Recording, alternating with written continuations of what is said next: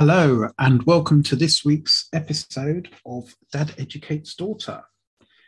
I'm Russell, and this is Rebecca. Hello, Dad.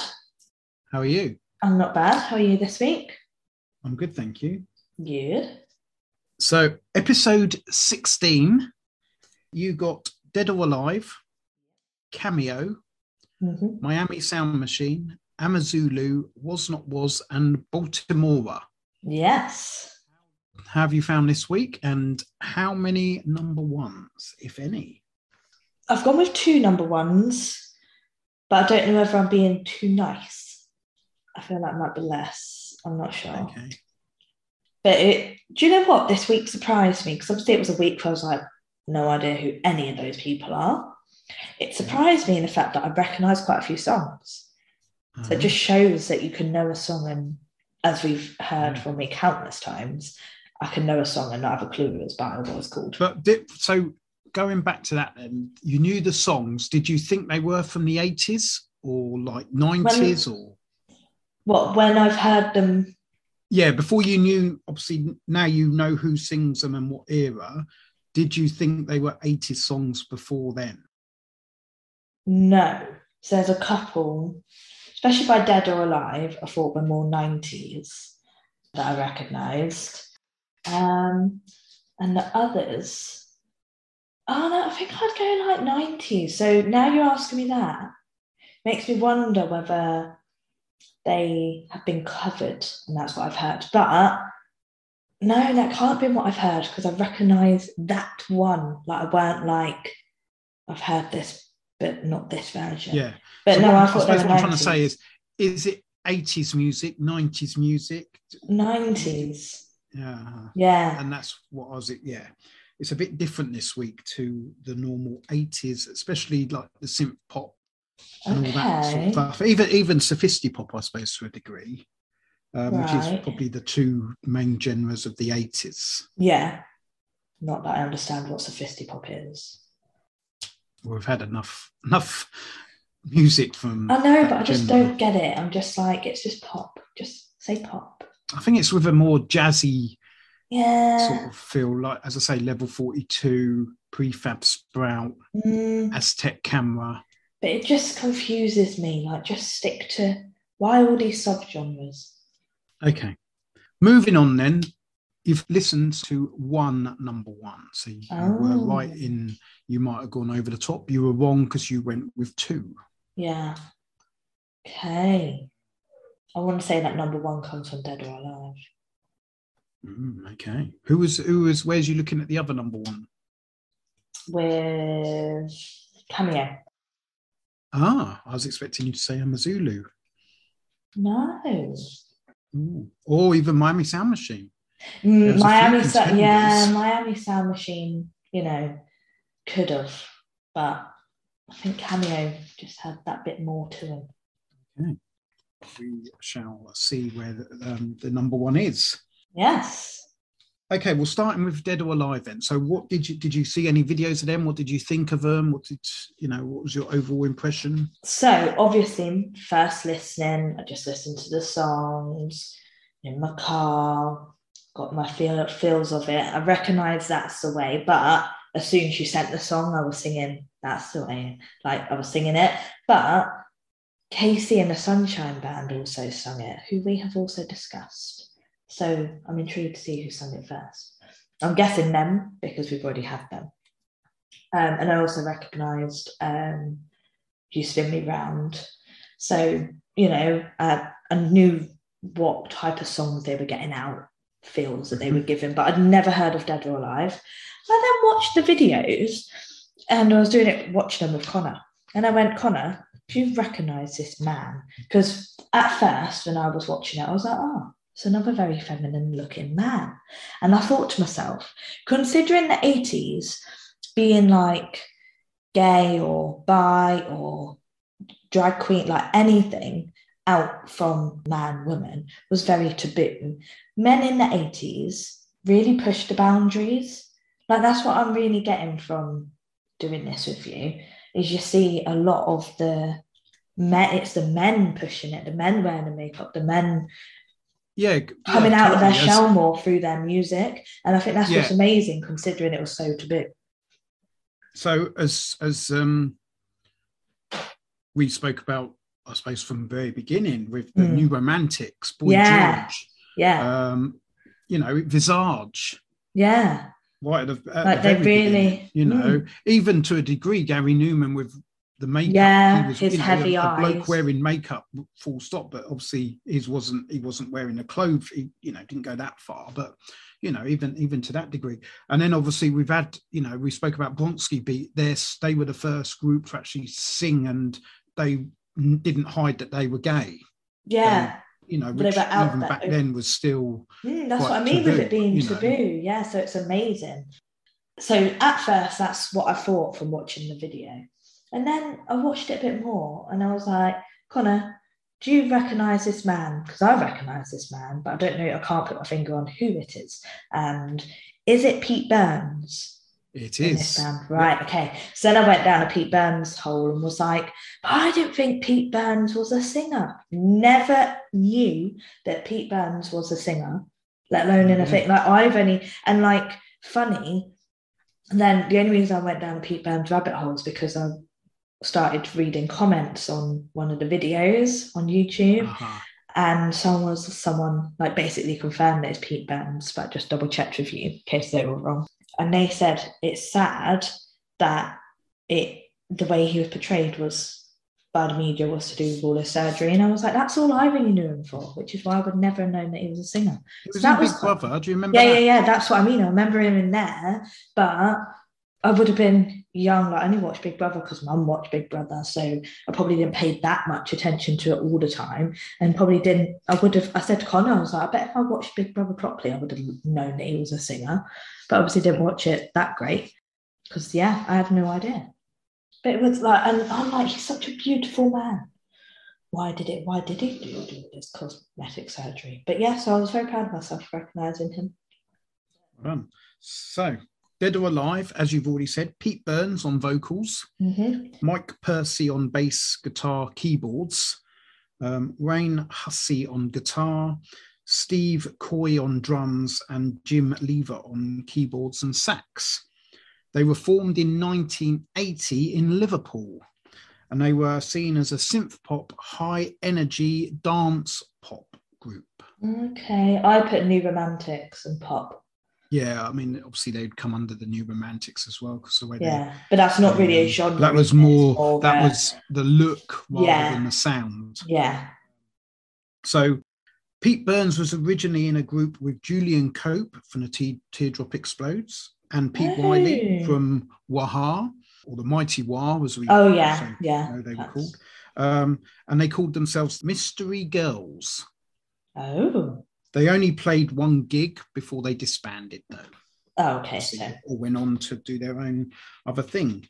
In fact, Julian Cope and Pete Wiley went on to do something with the bloke from Echo and the Bunnymen, whose name escapes me at the moment. So they all went, obviously, their own ways. The original lineup had Burns, obviously, on vocals as the main man, with Martin Healy on keyboards, Mike Reed on guitar, Walter Ogden on bass, and Phil Hurst on drums. And then after a few lineup changes, it eventually became the successful lineup of, as I said, Burns, Percy, Coy, Lever, and Hussey that I said at the beginning. So they actually began and as an independent charting band. So they were in the indie charts rather than the commercial charts. And their song "The Stranger" actually reached number 7 on the indie chart in 1982, and this led to the band signing a record deal with Epic. Why didn't I get given "The Stranger"? Because it weren't in the official. It wasn't. Yeah, it was on the indie charts and isn't listed as a song as far as official charts go. So they got a record deal with Epic Records and then got to work with the then fledgling production team of Stock, Aitken and Waterman. They were very big as on their own label in the late 80s. Obviously, I suppose they were just starting out and were producers whether they were with Epic or Epic like got them involved in it from as an outsider. I'm not sure, but yeah, they were involved with Dead or Alive. However, the hit record "You Spin Me Round" was played with arguments between the band and the producers. So, Wow. although and it actually took about 3 releases before it became a decent hit. They kept releasing it, changing And things, reproducing it. And yeah. so "You Spin Me Round," is it a cover? Is it originally theirs and I've heard it be covered? Or It is theirs as far as I'm aware. Only because I want to know about "That's the Way," because Casey and the Sunshine Band have done it. That was done before. Right, yeah. So I'm pretty sure, I will just double check, but I'm pretty sure that song "You Spin Me Round" was actually written by those. You have me going now. Whether that is actually the case. So, songwriters are Pete Burns, Steve Coy, Wayne Hussey, Tim Lever, and Mike Percy. Okay. So there you go. They are the owners of that song, and but they weren't the writers, as you say, of "That's the Way I Like It." That was a Henry W. Casey and a Richard Finch. Yeah. Which was originally by Casey and the Sunshine. Oh no, it wasn't. No. Casey and the Sunshine did do it though. Just seeing if they were the original 1975. So they did it first. Yeah.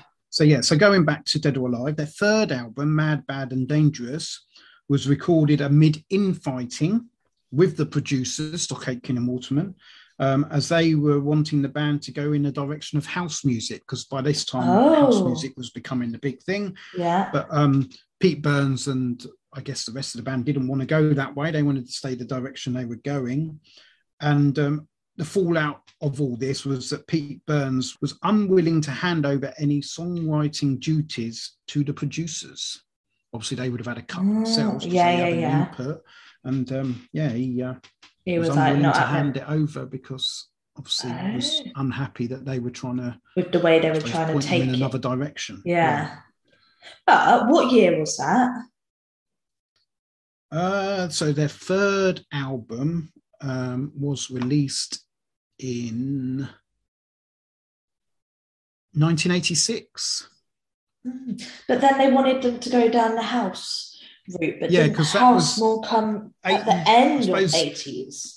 Well, it started, you had the beginnings of it, I suppose, around 87, 88. And I suppose Stock Aitken and Waterman, being in the music industry, you obviously saw that music was changing. That's true. And they obviously wanted to jump on the bandwagon with Dead or Alive, and Dead or Alive weren't prepared to go that way, I suppose, because they felt that their fan base wouldn't want that music. I don't know. I was going to say, like in 86, I wouldn't have thought it would be changing that early on, but apparently it was. So Pete Burns, as I've already mentioned, appeared on Celebrity Big Brother in 2006. Mm-hmm. He died in 2016. Yeah. From a cardiac arrest. And after his death on the 23rd of October, that week's Strictly Come Dancing on BBC opened with "You Spin Me Round," like a record, with hosts Claudia Winkleman and Tess Daly paying tribute. Oh.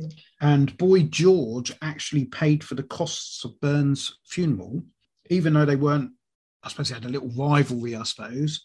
But Boy George did describe Pete Burns at his funeral as one of the great true eccentrics. Oh, well, I weren't expecting you to say that. Boy George paying for it. I get that they would have had rivalry because they were around the same time, weren't they? Yeah, you had Pete Burns, what's his name? Marillion and Boy George, all a similar persona, I suppose. I was going to say, like Steve the pretty Strange, I guess, as well. Yeah, like the pretty guys with the way they put their persona as well. Yeah. That they have. So Dead or Alive had 4 top 20 singles, and they had 1 top 10 album with the 1985 Youthquake making number 9 in the charts, album chart. Okay. So, did they have a number 1? We shall see. I think they should do. So, 1984, their cover, as we've now said, That's the Way, I Like It. Mm-hmm. That got to number 22. Ooh. Now, funny enough, that single was also re-released in 2003, where it got to number 23. Oh, so it didn't do any better. No better. Do you know what I found with that? So the reason I knew it was sung by the Casey and Sunshine Band is because when I was adding it, they came up on Spotify because they were already in my playlist. And then I remembered it. But the way that Dead or Alive have done it is a bit more rocky in a sense. I feel like Pete Burns might have wanted to go down a rock, but not too heavy.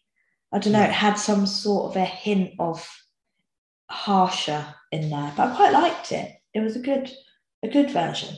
I liked it. Okay. 1984, You Spin Me Round, like a record. Number 1. Did I think it? I don't know whether I thought it was that one. It could have been any of them. Dead or Alive were quite good. It could have been any of them. But yeah, that's a good one. Yeah.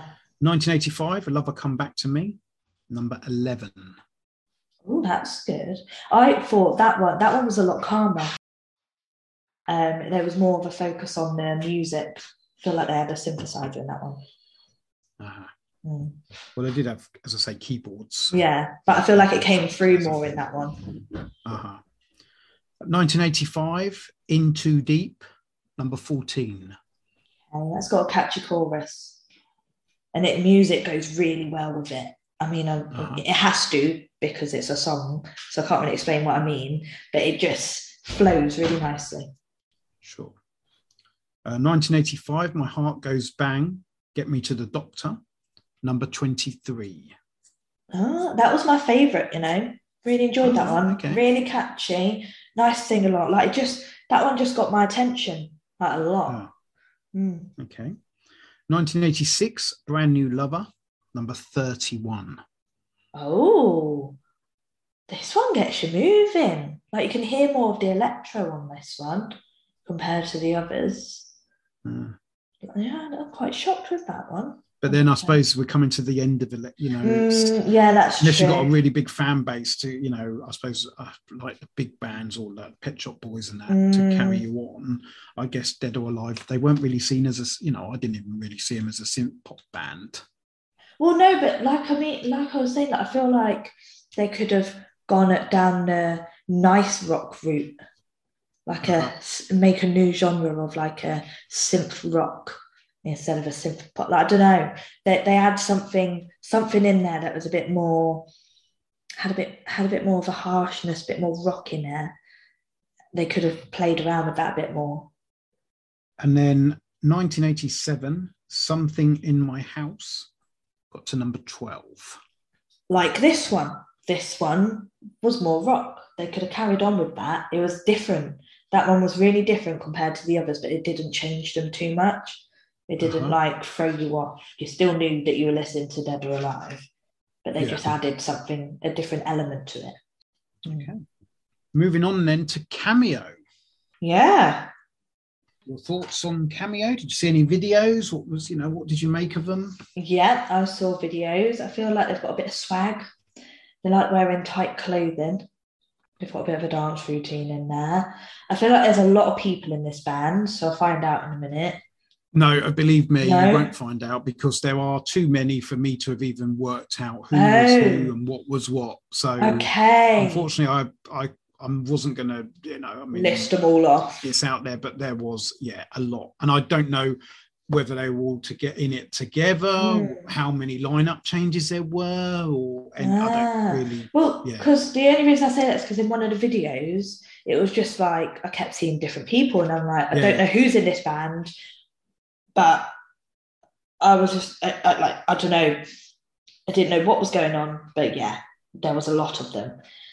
The two songs that I recognised from these, I did not realise that they were 80s songs at all. So going back to your question about whether it was 80s or 90s, I mean, you could turn around and they might be 90s, but yeah, I didn't realise. And again, I didn't have a clue who sung them. But it's mad that one of the songs, Candy, how it has really stood the test of time. Like, I remember going to, like, when I was younger, going to like house parties and early days of going clubbing, that was a song that was played.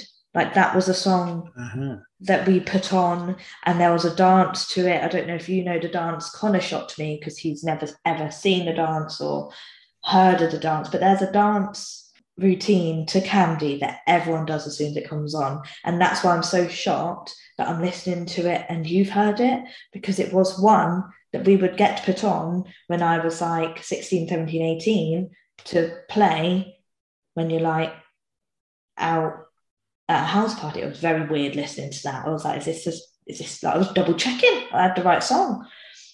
And I put him down as like funk pop, but I'm not quite sure. Okay.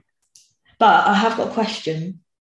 So again, I looked at one of the first comments on YouTube was something about a cod piece and how cod pieces should come back. Now I guess it's a cod piece. And I want to know what a cod piece is.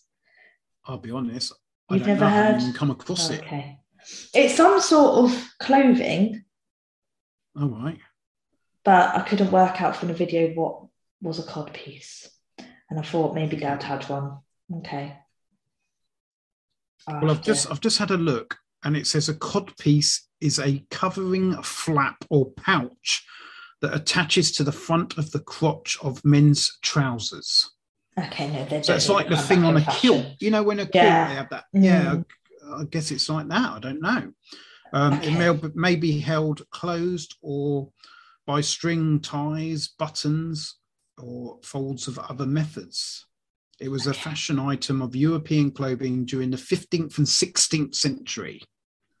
Okay. So yeah, well, there were people commenting on this video going, the cod piece needs to come back. Maybe in that video, someone was wearing a cod piece. Well, they must have been, and they were wearing very tight clothing. So maybe it was then a bit over the bottom and the front. I don't know. I can picture it now, but okay. Yeah, they don't need to come back. That's not fashionable. So, Cameo. Altogether, as I say, I don't know timelines.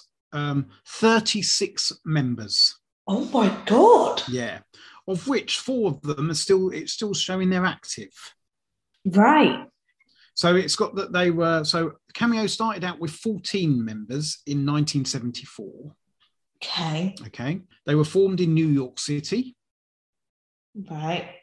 And they are a funk. Oh, yeah, look at me. So, they were originally called the New York City Players. Oh, maybe they do think themselves as players. However, they changed their name to Cameo after their manager informed them that there was already a band called the New York City Players. Oh. So, yeah.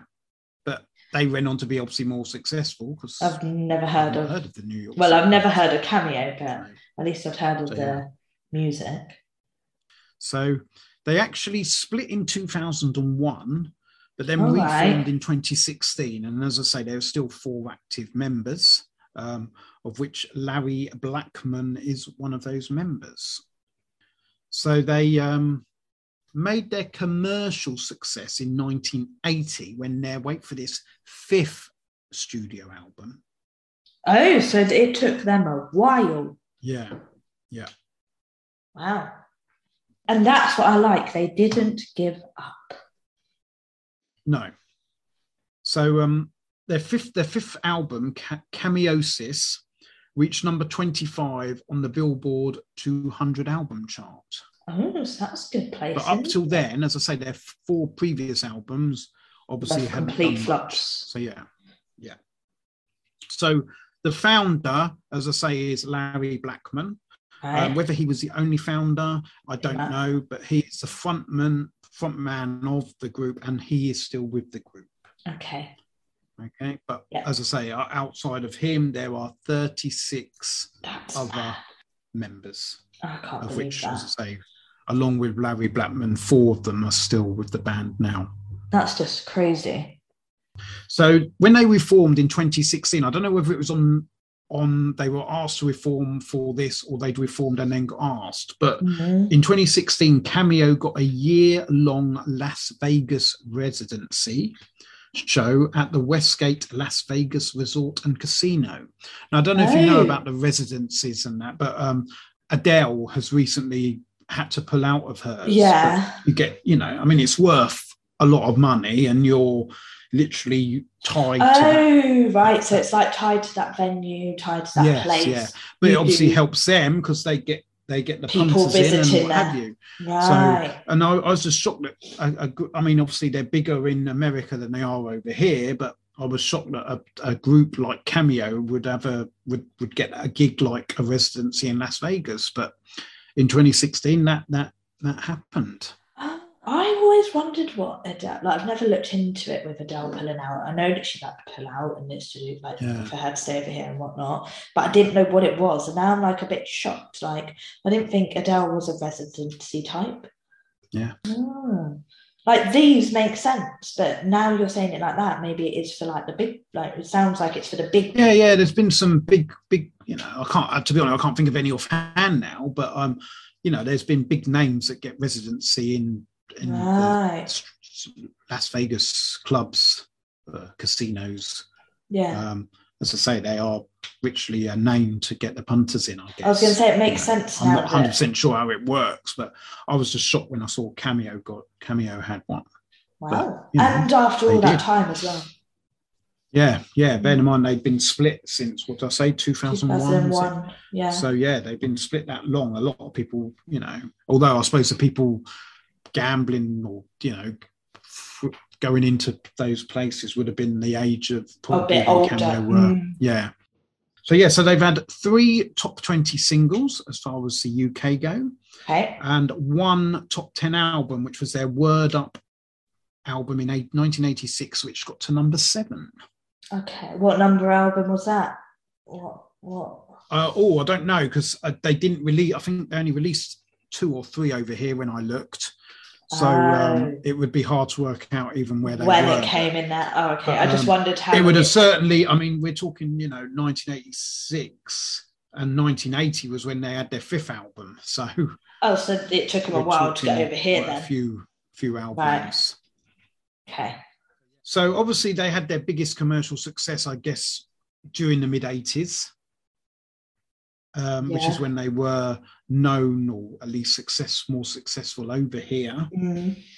So here we go. 1984, She's Strange got to number 37. Okay, that one had more talking than singing. It weren't a good opening one for me with these. Okay. It was actually re-released again in 1985 after their next single, which I'll go on to in a minute, and it got to number 22. Okay, so did better the second time now. Yeah. In between She's Strange being released and re-released, you had the single Life. Yeah. That got to number 15 in 1985. Okay, that's not bad. It was a very calm one. It weren't. So I guess, as I say, that got to number 15. I guess on the back of that success, that's why they re-released She's Strange again. So that would make sense. And then 1986, Word Up. Number 3. Oh, that's a good one. That's one that I recognise. It's just feel good. Like whenever I've heard that song be played, it immediately puts you in like a good mood. You can't help but sing to it either.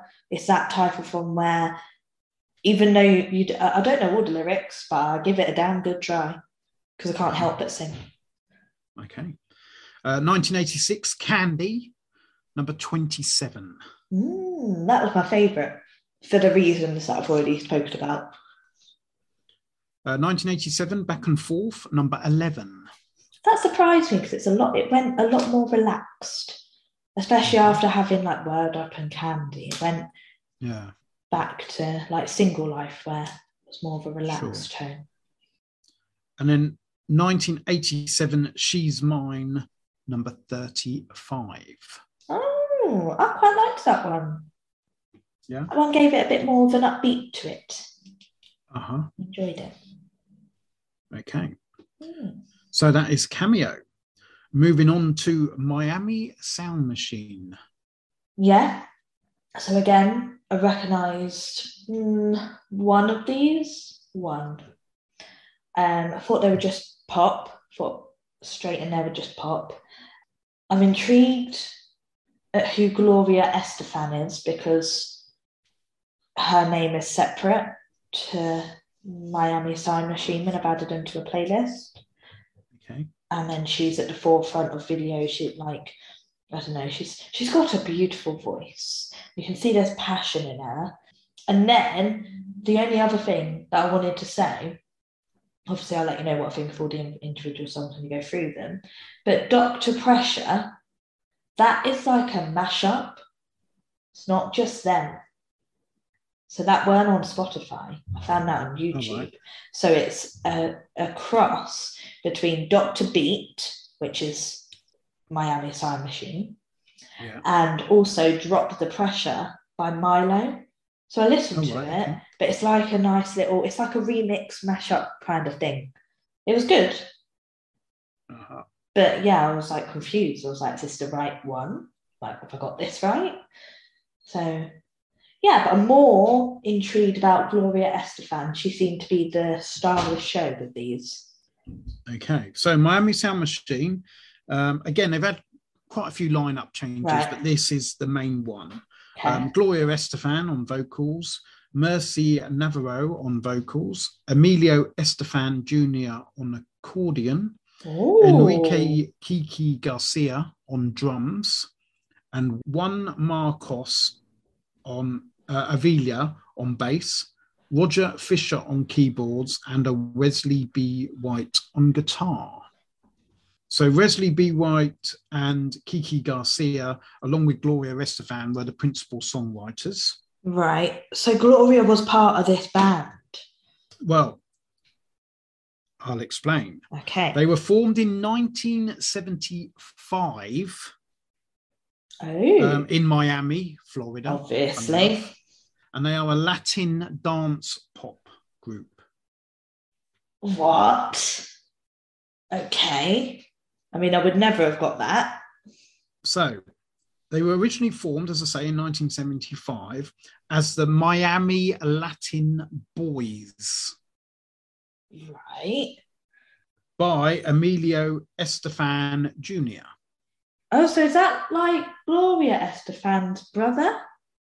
So, or husband? While they performed at a Cuban wedding, two of the guests, Gloria and Mercy, they performed two Cuban songs, just like, as guests, good friends or whatever of the married couple.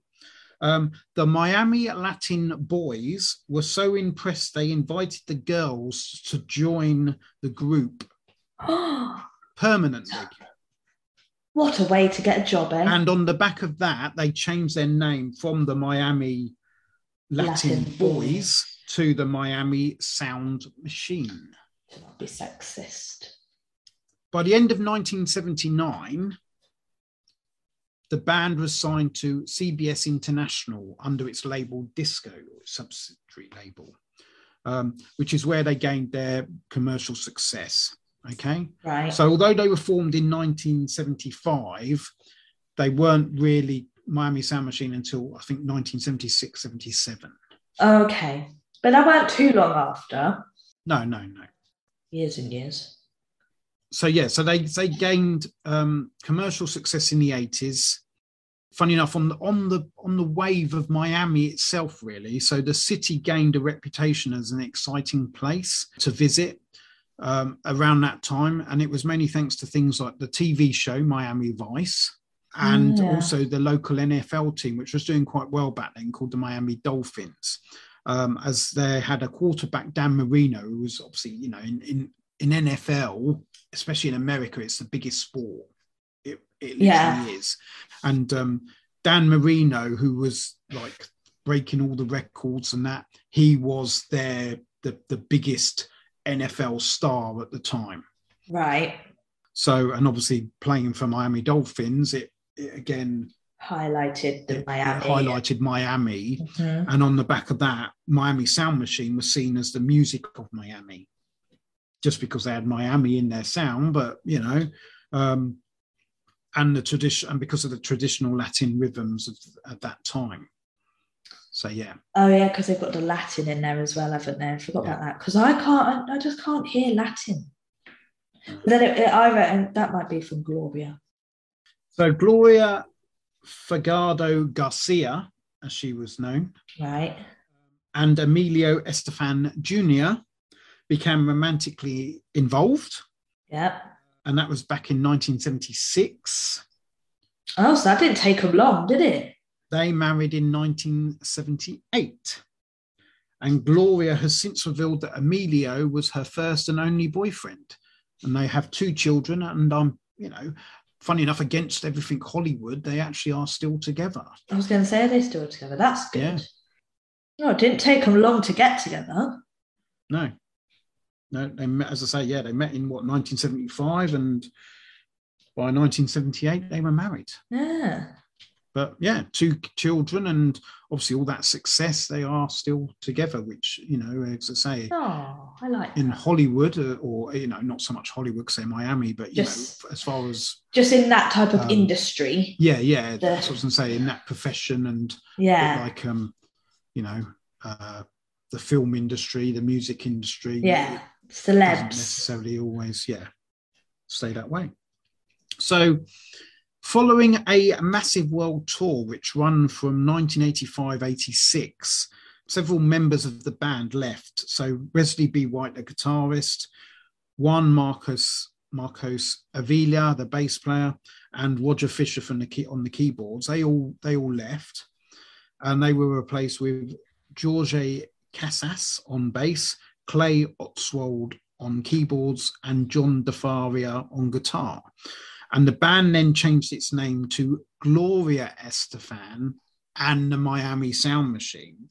Mainly because now, obviously with Wesley B. White leaving, she was now writing the majority of the songs. Right. Although the drummer, Enrique Kiki Garcia, was still writing or co-writing some of them, but she was now the principal songwriter. Right, okay. And as the vocalist, I suppose in this way that Gary Newman had already done with Tubeway Army, they've done the same by pushing her to the forefront. But she's done that with Complete Luck as well. Yeah, that was she at a wedding, and then all of a sudden she's like the big front woman getting all the limelight. Because I said that where did I say it? Oh, I don't know. I just said that she's at the forefront. The main focus is on her. And that's why I was asking who she was. Because in the videos, I don't really see any of the other bands. So I was like, who's this Gloria? And why is she to do with the next bit I'm about to tell you. Right. So also on that, the other lady, Mercy Navra, I don't know when she left or what happened with her. There's nothing I can find on that. Obviously, she didn't go on to what Gloria Estefan did. So by 1988, Kiki had left, who was the other songwriter. The drummer, following another world tour, which had ended in Miami, funny enough. Oh. So then Gloria Estefan was now, along with husband Emilio, the only founding members left from the original Miami Sound Machine. I mean, right. And by this time, Gloria Estefan was seen as a global superstar. She was not surprised, Yeah.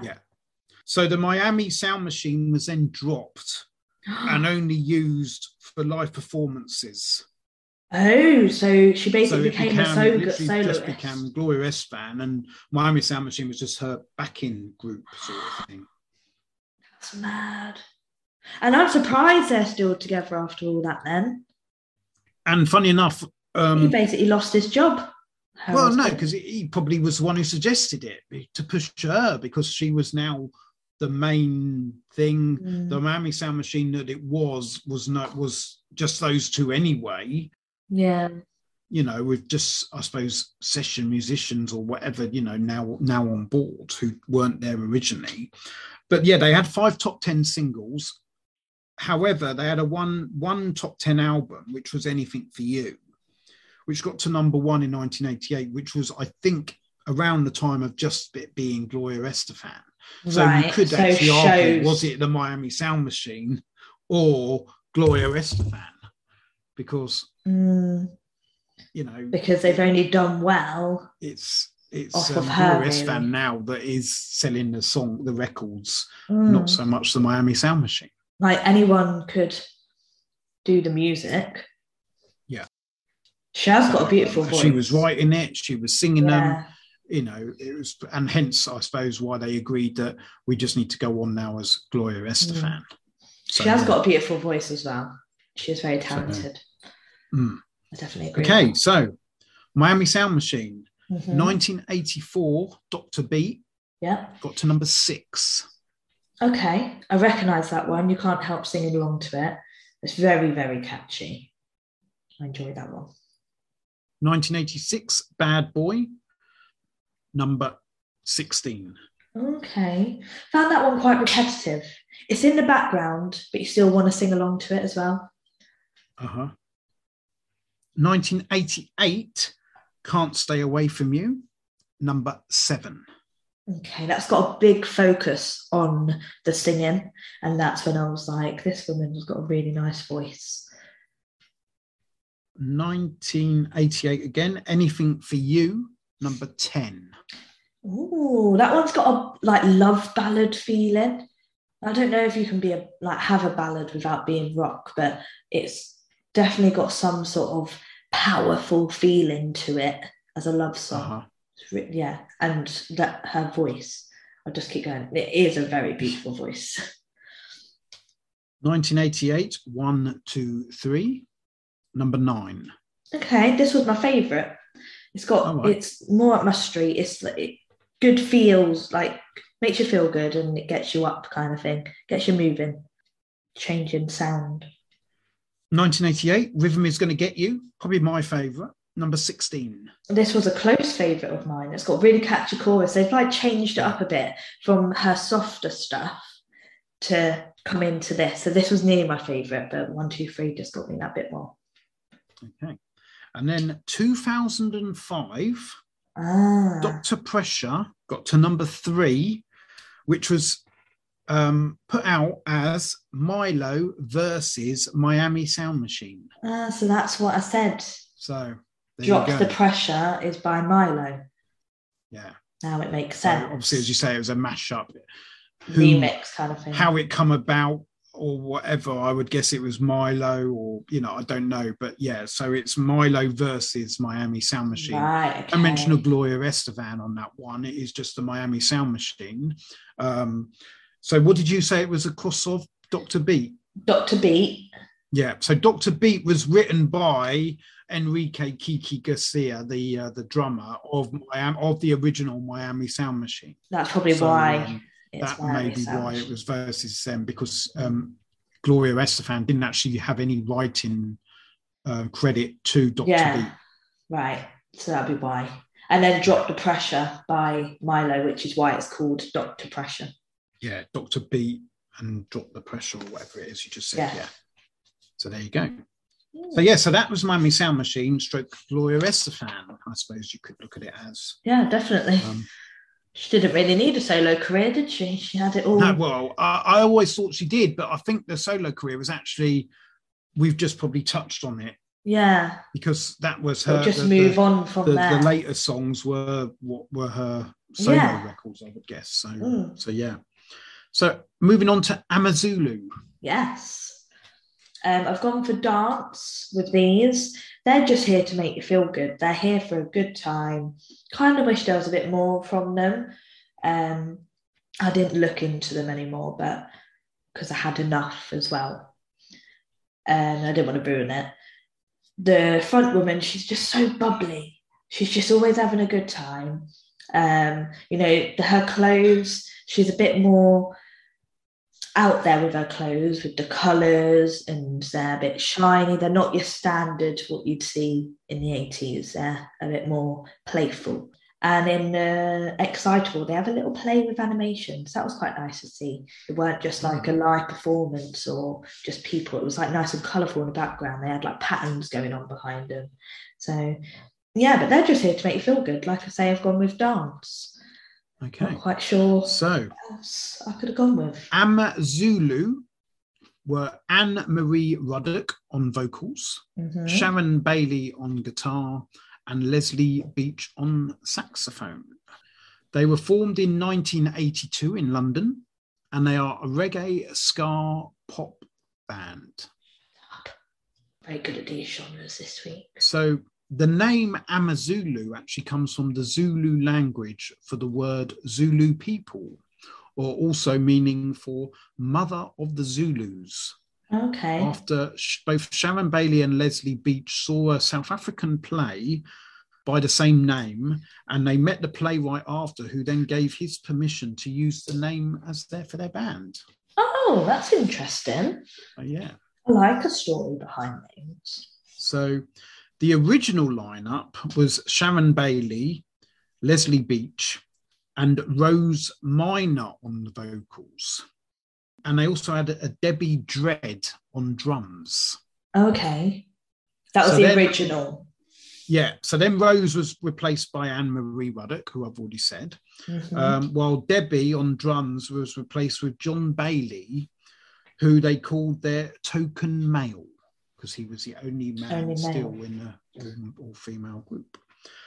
However, by 1986, the group was trimmed down to the trio, right, which is when they had their greatest success. Okay. So it's better being an all-female band. Yeah. So Too Good to Be Forgotten was actually a cover of the Chillites' 1974 top 10 song. That was a cover? It was a cover. Okay. And then in 1987, Leslie Beach, the saxophonist, probably didn't have a lot to do, let's be honest, unless you're going to make sure you've always got saxophone in. Not that I'm belittling her. She left, and although Ruddock and Bailey continued, even having success with Moni Moni, another cover of Americans Tommy James and the Shondells' 1968 #1 hit. Didn't know that was a cover either. So yeah, they were seen as a cover band. I was going to say, are they not known for writing those? But not by 1989, the band was disbanded. So formed in 1982, had a couple of lineups, and then a couple of hits, both covers, and then 1989 disbanded and gone. Oh, okay. So yeah, there wouldn't have been much. It's a bit sad for me to know that, because I do like Too Good to Be Forgotten. I really do. I'm pretty sure it's on one of the Now tapes, and it's when you find out that it's actually a cover from earlier, because we've spoken about this. A bit like you think that songs were theirs. I suppose the main one was Soft Cell Tainted Love. That wasn't that theirs. was a and shocker. I think that's the same with this. It's it was, and it's funny because I remember Chillites, MC Hammer, he covered a Chillites that done really well. I can't remember which one it was. I can't remember now, but he covered a song by Chillites, however you want to pronounce them. So they were obviously quite a good group back in the 60s that, are now being covered in the 80s, or stroke, I suppose MC Hammer was even 90s, by people who obviously grew up with that music, were influenced by that. So they had 4 top 20 singles in their small time. Right, that's not bad going. No. So 1985, Excitable. That was one of those top 20 songs, because that got to number 12. Okay, not bad. I enjoyed it. It was sing-along. Her voice sounds auto-tuned, like it doesn't sound natural. Oh, right, okay. So I didn't really like that. I was like, okay, you've played around a bit with sounding. But it was a sing-along. It was a nice song. Staying in 1985, Don't You Just Know It? That was also a top 20 song at number 15. Recognise that? Well, I didn't recognise. It sounds familiar, that one. familiar sounding. And it's just like, I don't know, in the lyrics, it's just that bit of fun coming across. And that's what I mean by they're just there to make you feel good. They're not too serious sounding songs. Yeah. So I really enjoyed that one. 1986, The Things the Lonely Do, number 43. Okay, so that one changed a bit, was calmer than the other two, where it was upbeat that I would have expected going based off the first two. 1986, Too Good to Be Forgotten, probably the main song they're known for. Right. Top 10, number 5. Okay, that was nearly my favourite. It really catches your attention, but it's simple sounding. There's not too much in it, but it gets your attention. I do like that song. Yeah. 1986, Montego Bay, top 20, number 16. That was my favourite. Just something about it. It's got that upbeat feel. Now you've said reggae, thinking back to how that sounds, like that one, and it's just got that more of a reggae feel to it. Sure. But I feel like they were quite cheesy with their sounds. Okay. And 1987, as I've already said, now they're a duo. They cover Mony Mony, number 38. Okay. This one is catchy, but on Spotify, the album cover that I can see was Cheesy Hits album. And so that just hinted at me, because obviously I'd listened to all the others and I'm saying that they're cheesy, they're here to make you feel good. That kind of just summed it all up for me. I was like, oh, okay, so you are cheesy, which is why I would never have thought reggae, because all of them are making you feel good. And they've got that upbeat, bar that one that was a bit more calmer, but it's still that upbeat, makes you want to dance, which is why I went down that route. But now you said reggae, I can hear it, a hint of it, but not full throttle. Okay. Moving on then to Was Not Was. Very odd name. How confusing. Do you know what it reminds me of? In Friends, Ross and Chandler, when they were in college, created a band, and their band was called Way No Way. Might have been on the back of this. Yeah, maybe. I've never heard anything that in parallel to say it is, but yeah, their band was called Way No Way. So What Not was David Weiss, or Weiss, Weiss, and Don Fagenson. They formed the band in 1979 in Detroit, Michigan, US, and they're a dance rock band. No, I wouldn't have said rock at all. I put pop and I put rap in there. I don't even know if rap is a genre, because we've never come across rap as its own genre. But I put rap. They do a bit of rapping. Big thing in the 80s. But they do a bit of rapping. They do rapping in one of their songs. So, yeah, but their songs are a bit random, That's one thing I can point out. These people are a bit random, if I'm honest, because if you listen to this, the two members who formed the group, David Weiss and Don Fagenson, adopted the stage names of David Was and Don Was. Why? So did they do that after they decided what their band was called? I guess Was Not Was they obviously like the name, what the word was. I'll tell you what, we'll change our names to Was, and we'll make a band called Was Not but Was. But we're not Was. Yeah. Oh my God. So their song catalogue features an eclectic mix of pop and rock, and it often features guest musicians. So they're the main two, and they have guest musicians. Okay. So that's how they come about. The duo actually went on a hiatus in 1992 following a tour supporting Dire Straits. Oh. And they didn't return to the music industry until 2004, when they reformed for a 2-month club tour throughout the US. Okay. So they took a nice little break. They took a 12-year break. Yeah. And then they came back, but they're only a duo, but okay. It's very backing musician. Who was it that did that one? They had one song and they were a band where they got feature vocalists. Oh yeah, I can't remember who. The Assembly. It was Vince Clarke and that. Yeah. Is it the Assembly? Who was the one person that did this? Feargal Sharkey. That's it. Yes, that's what these remind me of now that you're saying that they have like guest musicians. But they had guest musicians rather than guest vocalists. Yeah. So they had 2 top 10 singles and they had 1 top 40 album as far as their career over this side of the Atlantic goes.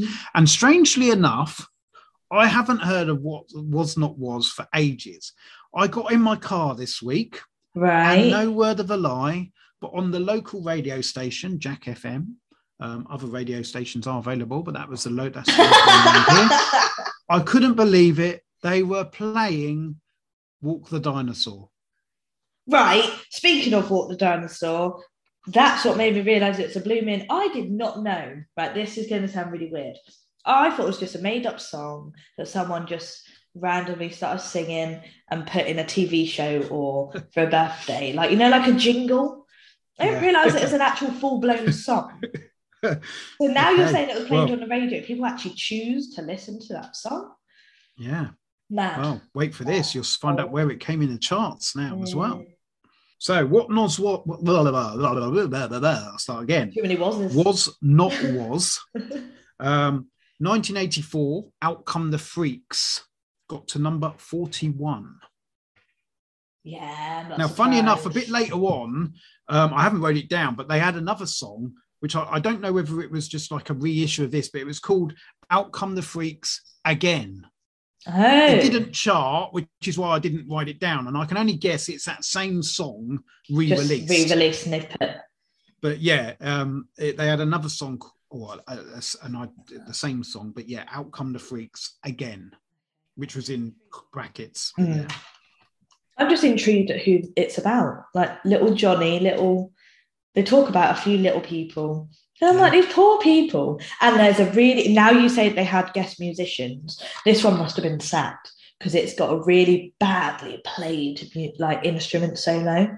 Like, it just sounded like they didn't know how to play whatever musical instrument they were playing. And that nearly put me off the whole song. But yeah, It's just a bit of I'm going to keep saying it, random song. Okay, so 1987, Spy in the House of Love got to number 21. They do a bit more talking than they do singing. I'm not a fan. Like, I don't know whether they're meant to be talking or whether they're just not good at singing when they do that. Right. 1987, Walk the Dinosaur. That got into the UK top 10 chart. It actually got to number 10. I'm not surprised though. Like, it's one of those songs where it will get played just to have a laugh, or have you ever heard this one? Or like at a kid's party, like, like you can't go wrong with a dinosaur, can you? And as I say, I was surprised to get in my car last week, turn on the radio, and that was playing. And it was funny enough, a coincidence that we talking about taken much use.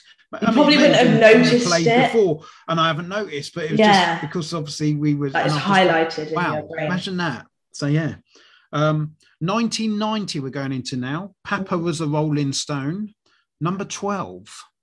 Okay, that was my favourite.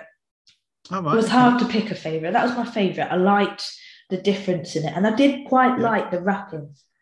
It gave just that something else to it, something else to the week. So yeah, I like that one. And in 1992, Shake Your Head, number 4. Okay, that's a lot calmer than the rest. Calm down. Oh, okay. Yeah, but there weren't much to it. Yeah. Okay. So that's Was Not Was, and now on to Baltimore. Obviously, not much about these at all. No. They are the equivalent of a one-hit wonder from the 80s. Literally. No idea what genre they are. And I didn't get time to listen to any of the other songs by them. But in the video, they had to play around with the graphics. It looked quite cool with the newspaper. Like, you could just tell they were highlighting this Tarzan boy. But yeah, the song's kind of in the background. But I'm intrigued at what genre they are because I couldn't pinpoint. I weren't like, this stands out. Nothing really stood out from the song. And like I said, I didn't go and listen to any more to give me more of a feel. So Baltimora are Jimmy McShane. He is pretty much the vocalist, and that is it. They were formed in 1984 in Milan, in Italy. Mm. And yeah, there isn't. It's a weird one. We've never had an Italian group before. No, our first Italian group. Yes. I think you're right. They are the first and probably only Italian group, to be fair. And yeah, it's just disco new wave music. Why didn't I go with new wave? Always go with new wave. New wave. You should always go with new wave. So yeah. Okay. So how they came about is in 1984, Maurizio Bassi, a music producer, Italian, obviously, from Milan, he met Jimmy McShane, a native Northern Irish person from Derry, who was working for the Red Cross at the time when they met. And I don't know how it come about, but they decided to form an act, i.e. Baltimora. Yeah. So they got together with some Italian session musicians, Giorgio Cosilovo on guitar and Gabriele Melotti on drums. Right. And pretty much wrote Tarzan Boy, or at least Bassi wrote Tarzan Boy. Okay. Jimmy McShane sang it. And then they had the two musicians, as I say, guitar and drums. And literally, Tarzan Boy was their one-hit wonder from that act. So I might not even have been able to find any other songs. Literally, no, there doesn't seem to be any more about them. They literally, Bassi, a music producer and obviously songwriter, met Jimmy McShane working for the Red Cross. However it come about, do you sing? How about getting a good, I don't know. They then got these two other musicians, a drummer and a guitarist, in Cosilovo and Melotti, got them both together as well and released Tarzan Boy. And then Bassi disbanded the group in 1987. What they were doing between 1984 and 1987, I really don't know. But they certainly didn't. I mean, I guess they may have released stuff in Italy, but certainly nothing over this side of the shore, not of any real note. That's. I didn't look for any more. But I even feel sorry for McShane because in 1994 he died of AIDS. But some reports of his death was he was the singer from Tight Fit, which were the Lion Sleeps Tonight group. Oh, yeah. So yeah. So they reported his death as now whether they reported it as the lead singer of Tight Fit or McShane died, who was the lead singer of Tight Fit. I don't know in what context they reported the death, but yeah, there were some reports that the death was that of the Tight Fit lead singer. Hang on. So when he died, he weren't actually the Tight Fit lead singer. No, but it was never ever to do with Tight Fit. Yeah, but when we spoke about Tight Fit, didn't you say something about yes, we did. Right, we did. okay. I would have mentioned that because I think it was also reported that the Tight Fit's lead singer, whoever that was, I can't remember now, had died, but actually it was Baltimore's he hadn't. lead singer. So yeah, but I remember saying because of the Tarzan Boy and the Lion Sleeps Tonight, how they're like that's similar. Where where the confusion had began. But it just shows you how what an impact this Jimmy McShane had made. They couldn't even get the group. Couldn't even get him right. No. But evidently Bassi and people that knew him said he died with dignity and what have you. So obviously it was, around that time when quite a few people were lost from that community through AIDS. And I suppose Italy, or definitely Milan, there was probably a lot of, because it was seen as a big gay community with the fashion world and and what have you, that Milan would have had a big impact on people dying of AIDS at that time. Yeah. I've just looked him up on Spotify to see if there was any more songs. They released a whole album. Oh, right, okay. They had a whole album. Tarzan Boy was the major hit. Only hit, but yeah. Yeah. So the end of the 1985 year, their first full-length album had arrived in Europe, selling modestly in spite of its wildly successful lead track. A second album, Survivor in Love, was released in 1987, though it failed to capture the public's imagination the way Tarzan Boy had, and Baltimore had disbanded not long after. That's their little bio on Spotify. Okay. So they had one top 10 single. That was it. So 1985, Tarzan Boy, number 3. Oh, so it was a massive hit, really, wasn't it? It was a big hit, yes. But why they didn't go on and do any more, I don't know. But yeah. Well, I just said it was in the background. Couldn't think of much. So that is this week's groups gone through. So now for your hit or miss. Yes. Have I influenced you or not influenced you, I suppose, on 80s music from 1984? And next week is, I think, the last week of 1984. So before we move to 1985. So, Dead or Alive, hit or miss? Hit. Liked every single one of those songs. Surprised that they're not bigger than they are. And like I say, I had no idea Pete Burns was even a singer, but he should be known for that. This very, very underrated voice he's got. Yeah, hit for me. Really enjoyed those. Good. Cameo, hit or miss? Hit for me. Okay. Again, I liked. There weren't really any that I didn't like. I'd listen to them again. I think She's Strange was the only one that I was a bit iffy about. But again, catchy. They got me. I'd listen to them again. Okay. Miami Sound Machine, hit or miss? So this one's hard because it's not my everyday music that I would listen to. Right. But I do like her voice and I do quite like the music. Well, that's what we're basing it on. So, yeah. And I think, obviously, it's not just on my opinion. I'm doing it for letting you know whether it stood the test of time. Not just with me. Obviously, if it's done it with me, then it's a big hit.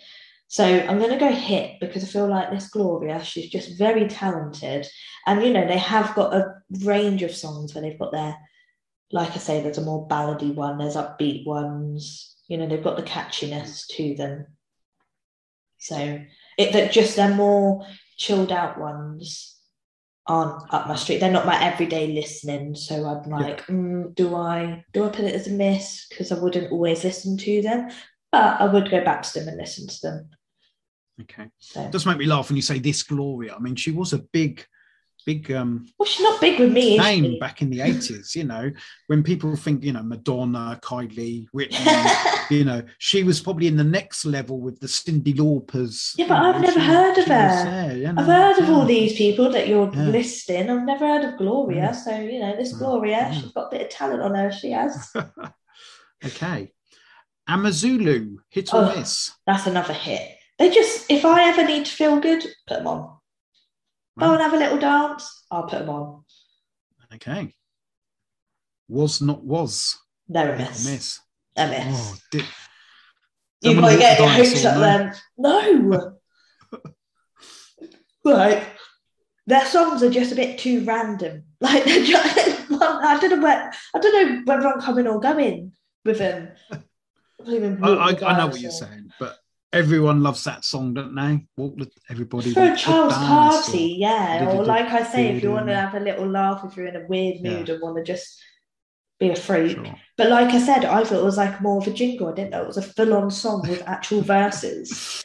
Like, he's actually got verses, and then it gets to the, because I watched a video for it, gets to the chorus, and it's like these cave people walking the dinosaur, and then it goes back to the verses, and he's there suited, he's in a suit singing very seriously, and I'm like, what? It's very odd man. Okay, and talking of odd, Baltimora, one hit wonders. I'm Yeah. guessing, obviously, because there was nothing else to go by, it would obviously be a miss. But I mean, just going by the song alone, Yeah, I what don't would it like be? a miss. I don't like the All song. right. It's just Even in the though, so background. There's just not much to yeah, it. So yeah, it even was a though, big as I say, song, got to number number three. three, but Yeah, it's just obviously not one that you'd go out and buy. no. I didn't. I would No. not help it get there. I wouldn't help it get any Okay. further up. Well, I'll take four hits this week. I will definitely take that. Take that indeed, Doug. Yes. So next week, Yes. as I say, we're pretty much seeing out 1984 before we move on to 1985. Yeah. So, Art of Noise. Okay. Not heard of them. Break Machine. Nope. Ollie and Jerry. No. Fuzzbox. God. Run DMC. Oh, I've heard of them. I feel like I can think of a song, but I'm not going to embarrass myself. And Beatmasters. Beat Masters. Yes. Okay. So I've heard of Run DMC. Okay. But none of the others. But then I've Oh. not heard of any of the others this week. But I knew quite a lot of music. So yeah. Who knows? Who knows? So yeah, so that is next week's groups. Yeah. And then, as I say, we'll go into 1985, and yeah, I think you've got a good couple of weeks coming up after that. So next week, different music next week, very different music to what you've been having. Yeah. But back to normality the week after, and for a good couple of weeks. Good. All right. Some good. We got some good weeks coming up. We've got some very good weeks. Okay. But yeah, for now, we're concentrating on next week. Last of 84, Art of Noise, Break Machine, Ollie and Jerry, Fuzzbox, Run DMC, and Beatmasters. Yes. So I will send those songs over to you, and we shall discuss next week. Let's see what I think of those. Yes. Okay. Yeah. All right then. All right. Thank you, and we'll see what you think next week. Enjoy. Right. Yeah, I will. Thanks, Dad. All right. Thanks. Bye. Bye.